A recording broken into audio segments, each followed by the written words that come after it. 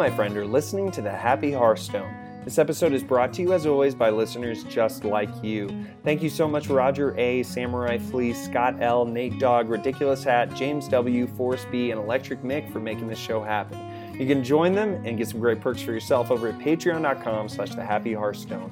It's not too late to get your Descent of Dragons pre-order and get the single player for free when it releases. And you support the show in the process. Go over to thehappyhearthstone.com, scroll down to the blog post, and click on that one for the links and more information.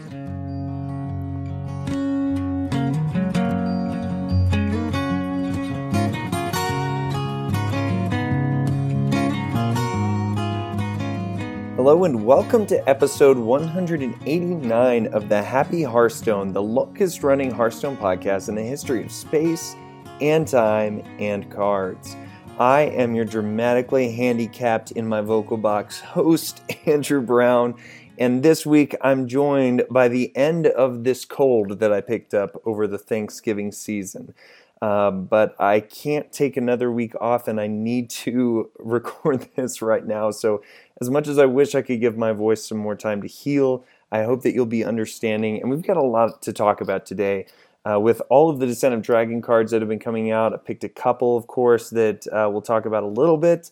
And then during a main topic, I want to talk about the Shamanless meta that I've experienced over the past month and really what this last month taught me. I learned some very big lessons during a month when I actually played probably less than I have in a long time and definitely was not able to get as high on the ladder as I ever have.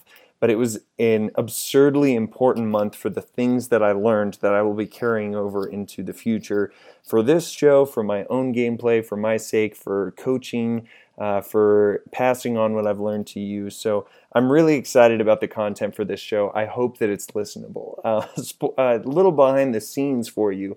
Typically when I'm recording episodes, especially these episodes that I do on my own, I'm recording them at work during my lunch break with an afternoon cup of coffee.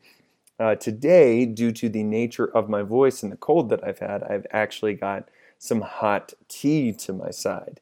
And even though it is caffeinated, I don't feel like it's real caffeine because it's not black coffee. It's this Tazo tea silliness, which is actually better for you from what I've heard and stuff. But I'm forcing myself to drink it because I think it will produce a slightly better product in the end for you all. Well, I hope that you all in the Americas had a great Thanksgiving season. I hope that if you're outside of the Americas that you had a great week. If you're not aware, here in the States, near the end of November, we celebrate a holiday known as Thanksgiving, which is kind of, it was started as in honor for the founders of America, but there's a very weathered history and a lot of more questionable decisions that were made rather than good things. So I take the opportunity to spend time with family, eat a lot of food, and connect and truly consider what I'm thankful for in my life, because there's no doubt that even if you're good at doing that, you still don't do it enough. And if you're like me, like many other people in this world, you always spend more time thinking about what you don't have rather than what you do have. And I believe that a lot of what actually creates wholeness is being thankful for the things that are good in our lives and not spending so much time looking over at our neighbor's grass at how green that is instead of, there was probably a smarter way to say that. I'm getting over this cold, whatever. But me and my family traveled down to Dallas for Thanksgiving. My side of the family is down there. And, you know, many of you, if you've been listening for a while, you know that my wife and I have a couple of children, 3 years and 6 months now is how old they are. Well, my side of the family, I have two younger sisters, and both of them are married and have been multiplying as well. In fact, each of us siblings had a child over the past 6 months. So ours was the first, and then my younger sister had one about 3 weeks after, and then my youngest sister had a child a couple months after that. So this Thanksgiving was insane. There were us three, our three spouses, our two parents, and then a total of 7 children. So we were barely not outnumbered. And honestly, it was a bit chaotic. One of my siblings still lives in the Dallas area, so they didn't stay at the house. But it is a lot of work once you got a lot of young kids running around the house. So this week in Dallas was good connecting with my family, but it was also an extra layer of this season of young adult parenting, I guess, where things are just chaotic by nature.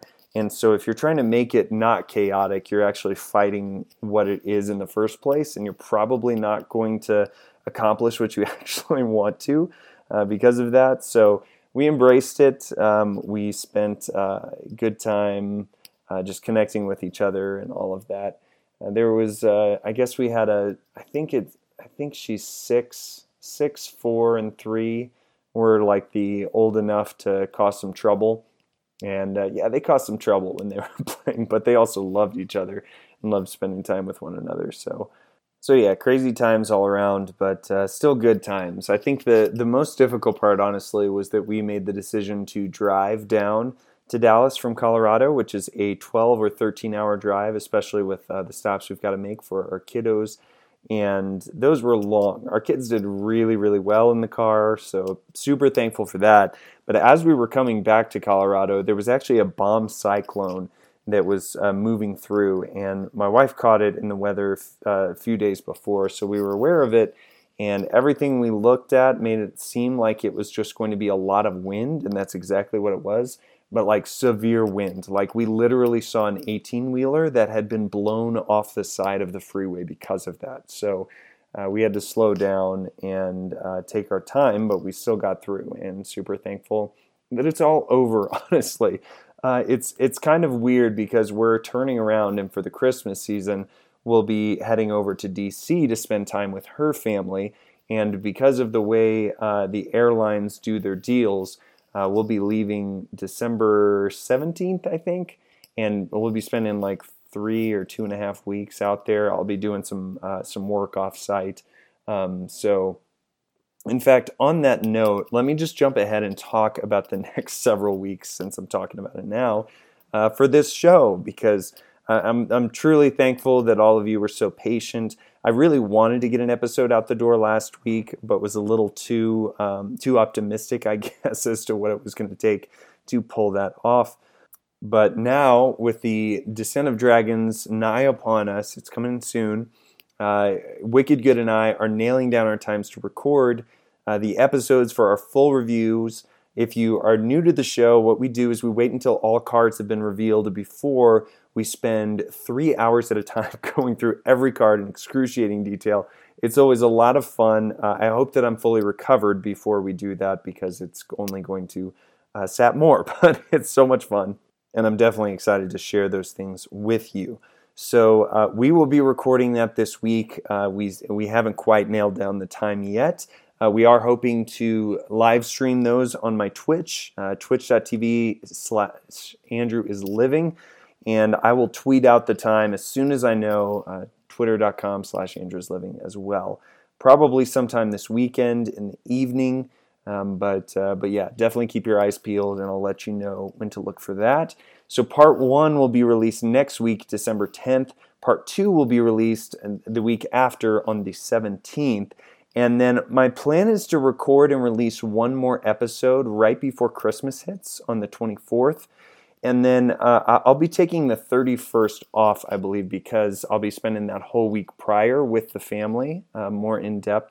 What's exciting for you all is that I'm actually returning home a little bit before my wife and kids come home. They're spending a few extra days out there.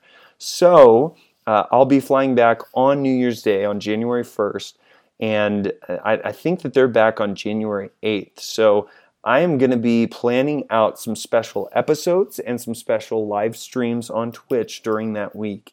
I'm just beginning planning what those things are going to be, so nothing to announce yet, but want to tease that out because it'll be a lot of fun once it hits. And that's kind of what you can expect. So all the great review shenanigans from myself and Wicked Good, and then we'll get back in the swing Actually, you know what? I'll go back on my word a little bit. I'll say I'll have an episode out either the 24th or the 31st. Because there's a chance that maybe the 31st actually ends up being a little bit better. I'm actually really excited because I'll be spending time, because I'll be in DC, and the house that we're at, my in-laws' house, is not quite conducive to working from home.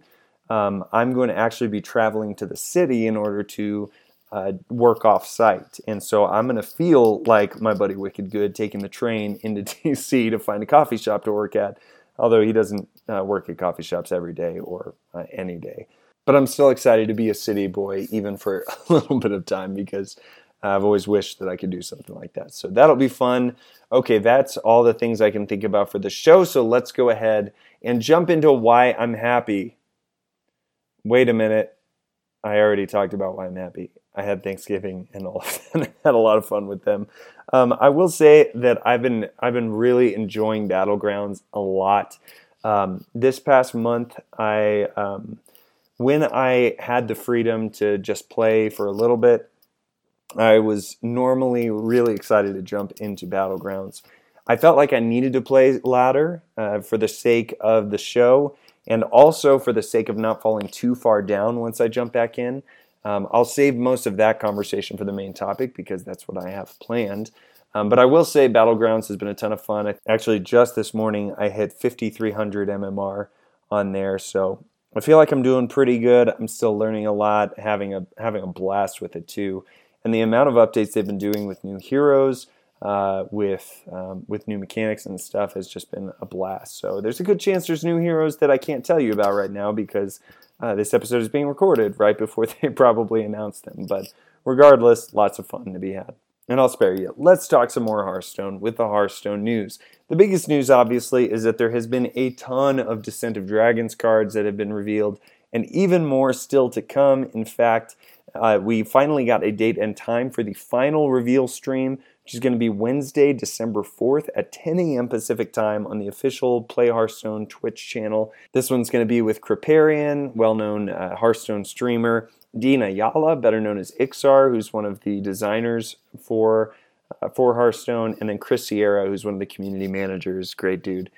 So this should be a really fun cast. I think that Ixar is getting a little bit more integrated with the community. I mean, he's always been engaged to some degree, but it really seems like he's been stepping up in the past few weeks, responding to people, being engaged. And I'm kind of hopeful that this stream may even be another step for him to address some of the issues. I've been talking with some of my wild brethren in the past day, and they have been just extremely discouraged. And it's really sad, honestly, for me personally, to see my friends not enjoying the game, for one, but also to see the community for the game also shrinking up. It's not cool. I'm not happy about that. So I'm kind of wondering if they're going to address some of that on here. This should be more focused on Descent of Dragons, but we'll see how that conversation evolves. So be sure to check that out again Wednesday, December 4th at 10 a.m. Pacific. If you're listening to this episode after that time, then there are a whole lot of cards out there that you should be looking at right now. And in fact, I wanted to talk about a few of these cards. Again, we'll be waiting for those full reveals, or for the full review episodes with Wicked Good to talk about them in depth. But I wanted to draw your attention to a couple of cards that have just been really on my mind lately. And both of them are dragon synergistic cards. To me, they're actually core pieces to how dragon archetypes are going to work. And so that's why I wanted to bring them up, because I probably could spend a really long time on our review episodes talking about them, but wanted to just kind of preview some of those beforehand. So one of them is Dragon Breeder, which is a neutral rare minion. It's a 2-mana 2/3 battle cry. Choose a friendly dragon, add a copy of it to your hand. Now, Dragon Breeder is a card that is not flashy as far as its stats are concerned, but its effect is obviously the drawing point. And here's the thing: if you're playing a dragon deck, and now they've really built out that there are a lot of mid-game and late-game dragons that can make big impacts on the board. Dragon Breeder basically allows you to have a third, or if you're running two of them, a fourth copy of any dragon that you have in your deck. And for him to give you an immediate copy really likens him to Zola the Gorgon. If you remember, 3 mana 2/2, that you choose a friendly minion and add a golden copy to your hand. Dragon Breeder's obviously more narrow because it's only dragons, but that means you're only going to play it in a dragon deck. So realistically, this is basically a Zola the Gorgon that's just for dragon decks. And the fact that it's a rare minion, not a legendary one, means that you can, and I think you will be running 2 of these in your deck pretty easily. The biggest consistency thing in my mind for dragon decks, historically speaking, has been their ability to have enough cards in hand, and specifically have dragons in hand to activate the abilities of if you have a dragon in hand.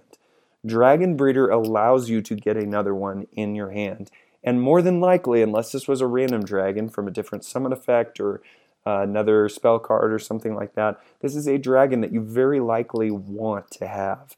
And so getting another copy of it is great. The fact that it's only 2 mana means that it's really easy to combo with just about anything. The only things you're not going to be able to are all those big, beefy 9 and 10 mana dragons like Alexstrasza, Emerus, stuff like that, which those 2 examples are perfect examples where it would be pretty busted if you were able to do that. I think that 2 mana is the perfect place where this card is going to be able to combo well with very significant and impactful dragons, but not be too out of hand with those insane dragons as well. So really excited about Dragon Breeder, and I think it's going to breathe a lot of life into those dragon decks' potential. Another card I wanted to mention, which has actually been out since the initial reveal, but I haven't talked about, and I'm really excited about this one, is Azure Explorer, which is a 4 mana 2/3 common dragon for mage that reads spell damage +2, battle cry, discover a dragon. And it's really just this baby dragon archetype that I'm super psyched about. Not only are they by far the cutest dragons, obviously, but the fact that the ones we've seen so far, I think it's just mage and hunter that we've seen. We know that there's for sure a paladin one, and I would assume a druid one as well. The hunter one is 3 mana, but they're both 2/3 dragons, and they both have the Battlecry Discover a Dragon tag. So I assume those are going to come to the other League of Explorers classes as well. Exact same thing, except for Azure Explorer, you can actually play on curve at 4 mana and be perfectly fine. What's cool is that this combos with really any spell also. So play this with Fireball for some extra burn damage. Play it with the new, I need to find it, Arcane Breath, 1 mana rare spell, deal 2 damage to a minion. If you're holding a dragon, discover a spell. Great. And while you're discovering a spell, why don't you discover another Arcane Breath also? I just feel like there's a lot of potential with Azure Explorer to help you either control the board, deal some more burn damage, whatever you need, and at the same time, you're refilling your hand with another dragon. By the way, discover an Azure Explorer while you're at it. It's probably a really good thing that we still don't have those class weightings and preferential treatment for the class cards when it comes to discovering, because I feel like any of these baby dragons would be a real problem if that were the case. They could just go infinite, essentially. So I'm really excited about those cards, and I think, honestly, it's no understatement to say that they are a huge reason why dragon decks are going to be potentially viable. And then the last one I have to mention is the brand new Galakron. It was the only one that we hadn't seen yet, and it's the warrior version, Galakron the Unbreakable. 7 mana, 5 armor, just like all other Galakrons. And this Galakron starts with the battle cry, draw 1 minion, give it +4/+4. When you upgrade this Galakron, it will up the battle cry to draw 2 minions, give them +4/+4. And ultimately into the third version, Azeroth's End is the name. Battlecry, draw 4 minions, give them +4/+4, and equip a 5/2 claw, just like the other ending versions of Galakron. So this Galakron, every Galakron, you also have to be very aware of its hero power, because any invoke mechanics are going to trigger that. This Galakron's hero power is called Galakron's Might. It's 2 mana, and give your hero +3 attack this turn. This is a very interesting card, and I'm really excited that it does something so wildly different from what Warrior has been known for in the past. They really needed to do this, especially with the backlash on Dr. Boom Mad Genius. I actually went up against a Control Warrior not too long ago and was still not too pleased. It feels much more balanced than it did before, but still wasn't excited to see it by any stretch of the imagination. This this hero card is more of an aggressive strategy. It's hero power. Basically, anytime you invoke, you're going to be able to deal 3 damage with your face, which Heroic Strike, I think, is the 2-mana spell. Give your hero +4 attack. Has always been a good card in really aggressive strategies, but the problem has always been that it takes up a card in your deck. Especially early on, you just really don't want to do that. So I think the fact that all of the invoke cards, whether they're warrior or neutral, in this Galakrond Warrior deck are going to give you a free Frostbolt or Quick Shot. Now you have to be able to attack with your face, so if they've got a taunt in the way or something, that's what makes it a little bit more balanced. But I think that this aggressive tempo build of Galakrond is going to be really interesting. Don't know for sure if it's going to be as effective as it needs to be, but I think that it's really interesting that those invoke cards are just going to have a very immediate payoff. You think about the other invoke effects, like for Priest, it's draw a random Priest minion. For Rogue, it's add a random Lackey to your hand. And I can't remember what it was for Warlock. Oh yeah, it's summon 2 1/1 imps, isn't it? And we actually haven't seen the Shaman, so I misspoke. We've still got one left to see. But this is the first invoke that's actually going to do something immediately, period. And so I think it's potentially the most powerful, and it'll be really interesting to see how that plays out. The question is, will it be worth it in the end game? But I think because this is more of an aggressive build, you don't even really care if you draw Galakrond. It's just that all of the other cards are going to have an immediate effect, and you can go face as long as there's not a taunt in the way.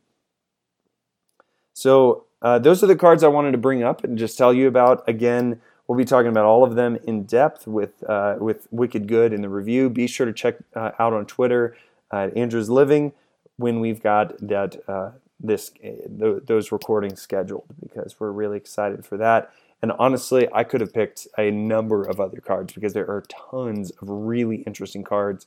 I've seen a ton of conversation on Twitter about this set being on the same lines as Kobolds and Catacombs as far as power level is concerned.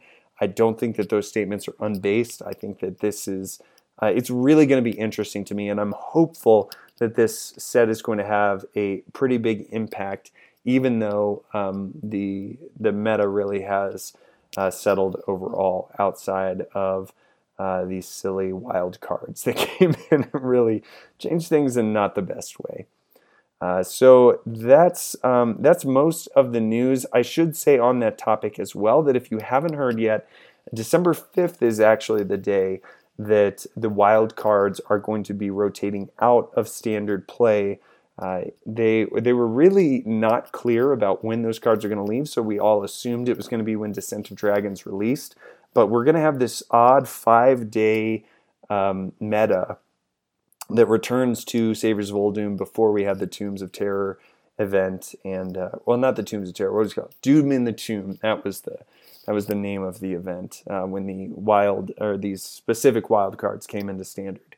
So if you have not been enjoying the Evolve, Desert Hare, Insanity, or the N'Zoth Cartoon Defender, can't blame you at all. But we'll have a few days there where you can go back to your old shenanigans. What's interesting is that Sathravar will still be playable. So I'm actually of the mindset that Holy Wrath Paladin may be one of the most effective things that you can do during that 5-day period. So I would highly recommend that. Or I'd also highly recommend just waiting until Descent of Dragons releases, because that's really when things are going to pick up. So before we jump into the main topic of today, I want to remind you all about the exclusive huge bonus that you get on the Patreon during this week leading up to the reveal of Descent of Dragons. If you are a patron of the show at $5 or above, you actually get view access to the full spreadsheet that Wicked Good and I spend a lot of time putting in our thoughts and our initial scores before going into the review episodes, Wicked Good basically saved my bacon because I'm really bad at building these things. And actually, the founder of the Happy Hearthstone, Josh Augustine, had built these out himself. And Steve has just been innovating every session basically into just insanity so that we're ready to go. And this is a really fun thing that I love being able to give to patrons because it gives you behind the scenes. It gives you an extra step because Steve and I throw a lot of inside jokes in this to each other, and it's a lot of fun to just kind of go back and forth about these. You can get a glimpse at what we're thinking and see what the scores might be. There's always a chance when we get on air that we'll decide one way or the other that things are way better than we thought or way worse. And we are filling these out as we see them, so we have to modify things once we've seen them all, but that's the whole point. So if you are a patron at $5 or above, be sure you've gone over to the Patreon to get your access so you can see all the scores. And if you're not yet, I'd love for you to consider doing that, even just for this month, so that you can get that extra bonus and be able to see everything and just be a part of what we're doing. So again, patreon.com/The Hearthstone is where you can find that and all the other great perks that you can get for supporting the show. And thank you to everyone who's been supporting the show. Honestly, it's been over 2 years actually since the Patreon's been running, and it's just been a huge honor to be able to look back and just see everyone who's been a part of that. So Thanksgiving was a time when I was definitely thinking about all the friends I've made through this show, all the people who have believed enough to support it financially, and everyone else in between, whether you've been a listener, a friend, or anything. So patreon.com/The Hearthstone, you can check that out. Okay, let's talk about the meta, because like I said at the top of the show, this month was a really interesting one for me. So on, I think it was a couple days before the reset that I hit rank 6 finally. This past month, I actually played just over 100 games. I think it ended up being like 110, which is not a lot comparatively when it comes to laddering up. If you're somebody who's really wanted to hit Legend, really wanted to increase your gameplay, one of the things that I always tell people is that it takes a lot more games than you think it does. And especially if you average around rank 15 or rank 20, it's going to take several months to actually get the momentum up to the ranks where you need to be, in addition to learning everything and becoming a better player along the way. One of the big things that will help you and actually is fundamental to getting up to Legend is the amount of games that you play. So for myself, I think I've hit rank 5 at least for a year, maybe 2 years actually. And so this being the first month I wasn't able to get there was really a bummer. And I feel like with 100 games, I should have been able to get there. I actually started the month out at rank 8, so I had hit rank 3 the previous month, which is about right. I think on average, I probably hit rank 3 or 2 most months, with some months being able to make the push to Legend and other months just not quite getting there. But honestly, it wasn't just the amount of games that I was playing, it was the amount of times I was losing. Because looking at my gameplay, and I pulled these stats about a week before the end of the month, so I probably played somewhere in the neighborhood of 15 or 20 games over the week of Thanksgiving. But and those I wasn't able to incorporate in this data, so take it with a grain of salt. But I was looking at 96 games that I had played over the month of November, and I had an overall 49% win rate, which really isn't terrible. It's obviously on the lesser side of what you want. And when you've played a ton of games, and I'm talking hundreds and hundreds, maybe even 1,000 plus games, a win rate of even like 53 or 54% is really good and is going to get you where you want to go. But with the short amount of time and games that I had played, 49% is not likely going to get you there. And it's actually only the win streaks that allowed me to get any kind of momentum in my gameplay. What was really interesting was looking at my opponents as well as my own gameplay. So everyone knew that Shaman was really popular over this past couple months of the Evolve meta. And if you're unaware for some reason, it's because of Desert Hair, it's because of Mogu Flesh Shaper, it's because of Mutate, and it's because of Evolve. And those 4 cards have become a whirlwind where if you're able to get them early in the game as a shaman, there are very few decks that have a reliable answer, if any actually, that have a reliable answer. I don't know that anyone really did. So I decided, especially when I was having trouble with the ladder, well, I just need to go all in on Shaman, learn this deck, and play it as brokenly as I can. So in my gameplay, I actually played 42 of those 96 games as Shaman. Most of them were spent with a token Shamanless that Wicked Good hit Legend with. I thought, let me just do this. I will go for the most broken cards and keep going. And I actually had a 60% win rate with that, which is really good. I think it was actually lost streaks that got me more discouraged than they should have, and was a reminder to me that you have to look at the statistics. I wished that I was looking at this earlier in the month, because there were some streaks where I would lose 3 or 4 games in a row and get super discouraged and think Shaman isn't as good as people say it is. They're all lying, blah, blah, blah. And not actually looking at what my overall win percentage was, didn't set me up to make correct decisions that were based in facts rather than feeling. And I guess it is a fact that I lost 5 games in a row, but losing 5 games in a row is a less important fact than how many games you won over the past 20, 30, or 40 games overall. I did spend a lot of time with a secret Highlander Paladin as well. I had some really significant jumps and hot win streaks with it. But in my 18 games that I played with it, I only had a 44% win rate. I'll be honest, over the past month, I actually felt better when I was playing Paladin overall than when I played Shaman. And I think that that's because of 2 things. One, I basically just explained. But the other is that I felt more in control with my Paladin games, whereas Shaman has gotten a rap, correctly so, for being very powerful because of the high roll potential of it.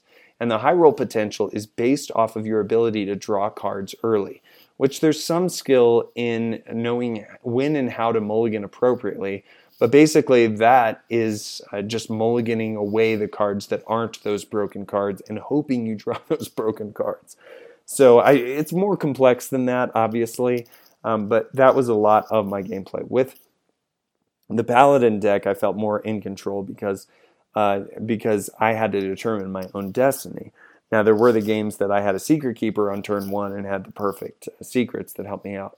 So this was a big takeaway, and it's something that I've learned in the past, but had to relearn through this very hard series. That you have to be careful when your feelings are getting in the way of your decisions for which deck you should be playing on the ladder. Specifically when those feelings are telling you not to play the thing that 99% of people are saying is the most broken thing on the ladder. I did have a unique experience in so much as my opponents, which I'm about to talk about, but I still needed to own my own influence and the decision of what deck archetype I was going to play.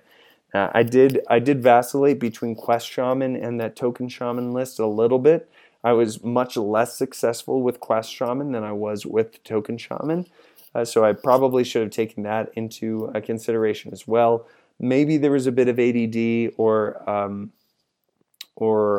just negative self-talk with vacillating between those two. I think the thing that was the most difficult for me mentally was my past success dictating my current frustrations. So because I'm able to hit ranks 2 and 3 on a normal month, not being able to break away from ranks 8 through 10 was really frustrating for me. And I know that's going to sound entitled to a lot of people. Please hear me that I'm not saying I'm too good for this. What I'm saying is that in the past, in months, I'm able to perform better than I was during this month. And it's during a month when there's one deck in particular that seems to be very reliable, and for me, it's not. Why is that? And what is going on? These are all the kind of mental blocks that honestly I'm usually drawn to when it comes to conversations around Hearthstone, because I think that they are the most important, and the things that you have the most control over, especially in a game where there are random elements that are unavoidable, like the fact that you are drawing cards, the fact that you don't control the cards that you start the game with. There are decisions to be made that are based off of risk, and sometimes you choose the right things and you still don't get the results that you want. So you have to be able to own your mindset, own the decisions that you're making, and own the things that are not as good as they could be. And not just be okay with that, but embrace the reality that there's a growth pattern that you can make and that you can control, regardless of whether you see the immediate payoff that you'd like to see in the game. So for me, this was a really big coming back to the basics kind of thing. And unfortunately, I didn't learn it during the month. I'm only learning it in retrospect and in the time I spent prepping for this episode, essentially. But regardless, it's something I'm taking into this month. I'm not in a hurry to get back to where I was on the ladder. And I would ideally like to get back up to rank 5 before Descent of Dragons hits. But I'm not putting the pressure on myself, because I know that once that's out, I'm going to be playing this game incessantly, and I don't think Battlegrounds is going to be my main source of enjoyment for the game any longer, at least for a few weeks or so, because I'm going to be really excited to play all of these dragons and see what the game has to offer in these new archetypes and Galakron decks, all that kind of stuff. So I alluded to this and really wanted to go more in depth with this as well, as far as what my opponents were playing. So very interesting thing, and I actually pulled these stats off of my personal replays in hsreplay.net. You all know I'm extremely biased, but I'm a huge proponent for using a deck tracker. And one of the big upsides for this was that I was able to sit down and look through my replays over the past month and gain a lot of insight based off of what I played against and how I played against those things. Now, what you can do if you have an hsreplay.net account is you can go to your replays and you can actually filter them based off of your class that you played with, but you can also do it by your opponent's class. And in the past, honestly, I've kind of looked at that and thought, I don't know that I'm really going to use that much. But this month in particular, I felt like I never saw Shaman, and especially when everyone was complaining about it, never is too strong a word, but I wasn't seeing it nearly as much as it seemed like I should be, especially with how people were pretty vocal about its dominance on the ladder. So going back through that, I looked at this. Again, 96 games that I'm drawing this data off of. 19 of those games were against Shaman. So roughly 20% of those games were against Shaman. That's still a lot of games, but it's not as much as I expected to see. 9 games against Priest, 9 against Paladin, 13 against Rogue, 10 against Druid, and 5 against Warrior. The other classes were very underrepresented, but that was the bulk of it. So actually the delta between Shaman and Rogue was only 6 games, which is a little more than a quarter, I guess, of what I was seeing against Shaman. That doesn't seem like an extremely dominant force. What was really interesting was actually looking at the win rate I had against different classes. So against Shaman, I had a 37% win rate. That's pretty bad. But get this, against Priest and Paladin, I had a 33% win rate. That's atrocious. And against Warrior, you want to guess what my win rate was? 0%. And that's mostly because Control Warrior has a complete and utter dominance against Token Shaman, which is what I was playing for the most part. Really interesting to see that actually my success was solely because of the opponents I had that were playing Rogue or Druid. I had a 69% win rate against Rogue, a 70% win rate against Druid. So it seemed like it was because of these poor, unfortunate souls that were playing decks that weren't well suited against Shaman that I was actually able to eke out a very significant high win rate. And there's a lot to glean from this, but there was one thing in particular that I felt was far and above the big takeaway here. and that's that things are different on different tiers of the ladder.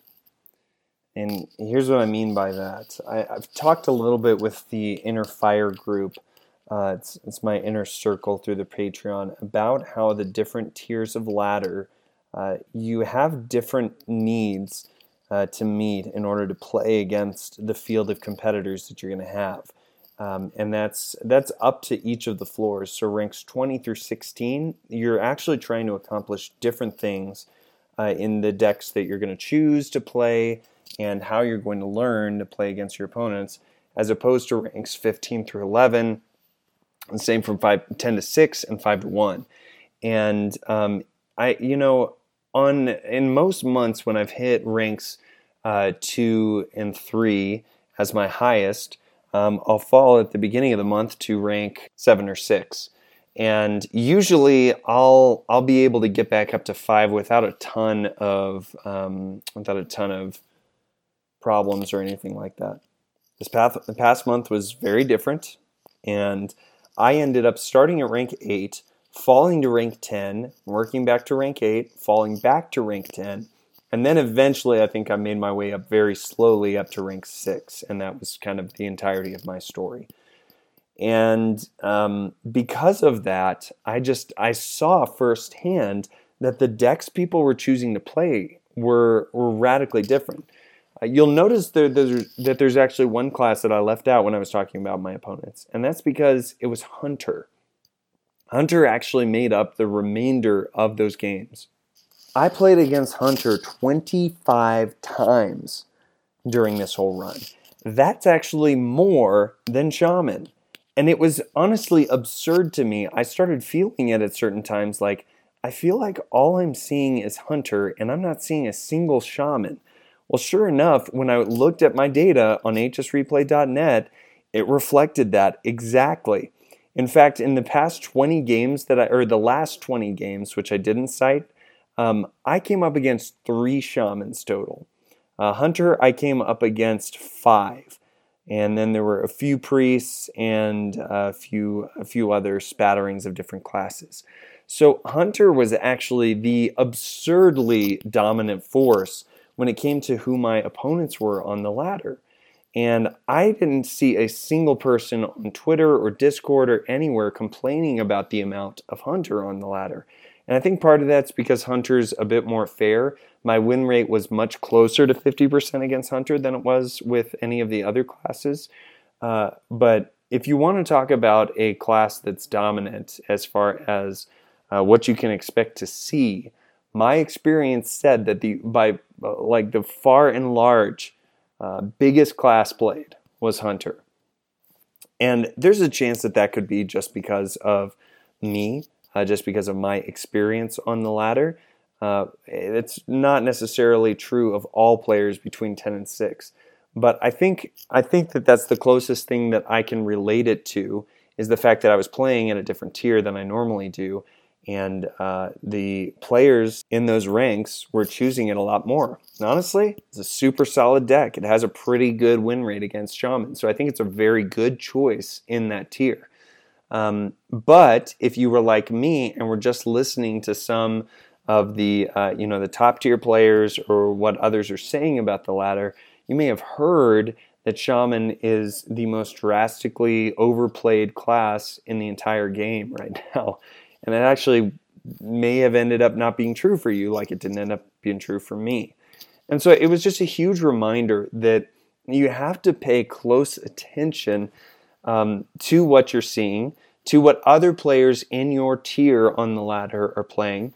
And honestly, one of the best resources, again, is HS Replay for that, because with premium filters, you can actually dial down to those different tiers.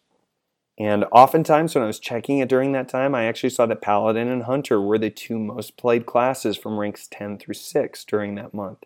So, I want to say this because it was a learning point for me to be aware of that. But for you, the listener, I've got a feeling that many of you also are at those tiers that not as many people are talking about. There's not a podcast out there for rank 15 to 11 players. At least there's not like a niche that's specifically dedicated to that part of the ladder. And so I think it's really important to take what you're hearing with a grain of salt and compare what you're hearing to your own data, to your own experience, and be able to find something that's in the middle. Just because I wasn't experiencing many shaman players did not mean that I was definitely not going to see that. I was honestly pretty surprised that in the final days I didn't see more of an uptick, because that's kind of what I expected near the end of the month. People would just throw their weight at what's most tried and true and generally accepted as the overpowered class, and didn't actually see that in the last days. I saw, like I said, more hunter than anything. So really interesting to see that.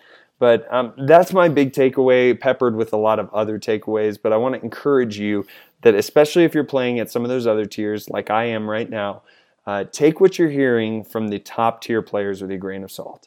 It's still helpful. It will still help you become better.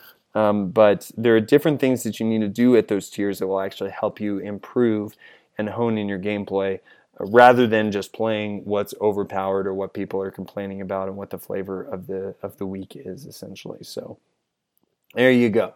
I'd honestly love to hear from you if you have that same experience. If it's something where you've heard people talking about a deck but just haven't seen that nearly as much as they have, and trying to make sense of what your experience means next to the pros or other people who are playing more ladder. I'd love to hear what your takeaways have been, whether that's recent or in prior months. And you can get in touch with me at the Happy Hearthstone Discord, probably the easiest way. You can go to thehappyhearthstone.com/Discord and click the link there to join our growing community on Discord. Or you can reach out to me directly on Twitter at Andrew's Living, or through email at thehappyhearthstone@gmail.com. I'd love to feature some of those conversations, maybe in the episode that I'll make near the end of December. All right, no iTunes reviews, but I always have to plug it because it's an important way to support the show. It's a critical way, and it's completely free to do. So if you're listening to this show on Apple Podcasts right now, go on over to the review section, leave a quick review, let people know what you like about the show, why you keep coming back. Or if you're not listening on Apple Podcasts, you can do so on iTunes, on your computer, or on another device. And you know what, friends? Even though my voice is completely shot, I knew I couldn't rob you of a card of the week, because I did take a week or two off because there was so much going on with BlizzCon, and did not think that was fair as much as my voice could probably use it. So I'm going to take a sip of tea, and then I'm going to hit you with the best that I've got, considering.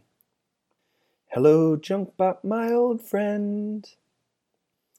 I've come to tune you up again, because a mode's completely different. Now you're something of a legendary mexpert, in my opinion of how strong that you could be during GVG still lives with me. You can't be silenced. Okay, you'll have to forgive my octaves and my butchering of part of them.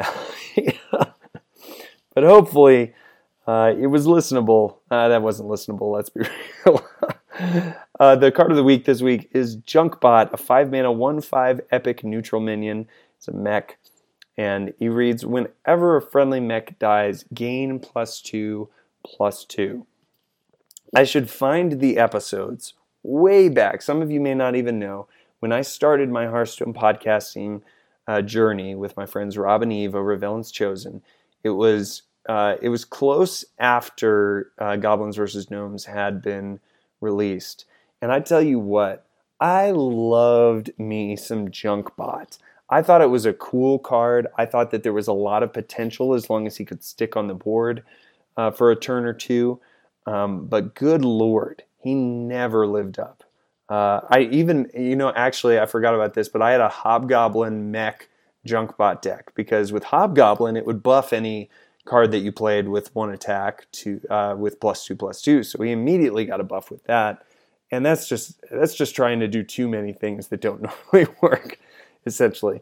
But goodness, has Junkbot been revived in the best way in Battlegrounds. He's now a tier 5 minion in Battlegrounds. And I mean, I had to dedicate a card of the week to him because Junkbot Buddy, I believed in you then, even though you were, if I'm really sober-mindedly speaking and take out all the emotion, you were just a straight up bad card.